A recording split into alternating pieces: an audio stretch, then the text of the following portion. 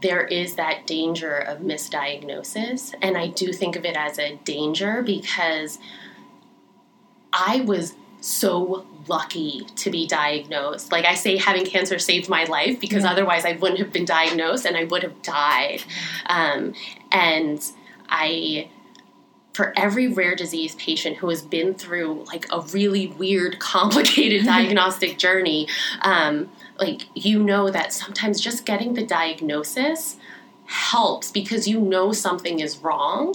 That there's something that isn't quite right. Even with the cancer diagnosis that I had to fight for that. They kept on telling me that it was benign, that it wasn't cancer. Really? And I had to fight to get the first surgery. And then they were like, oh, our bad.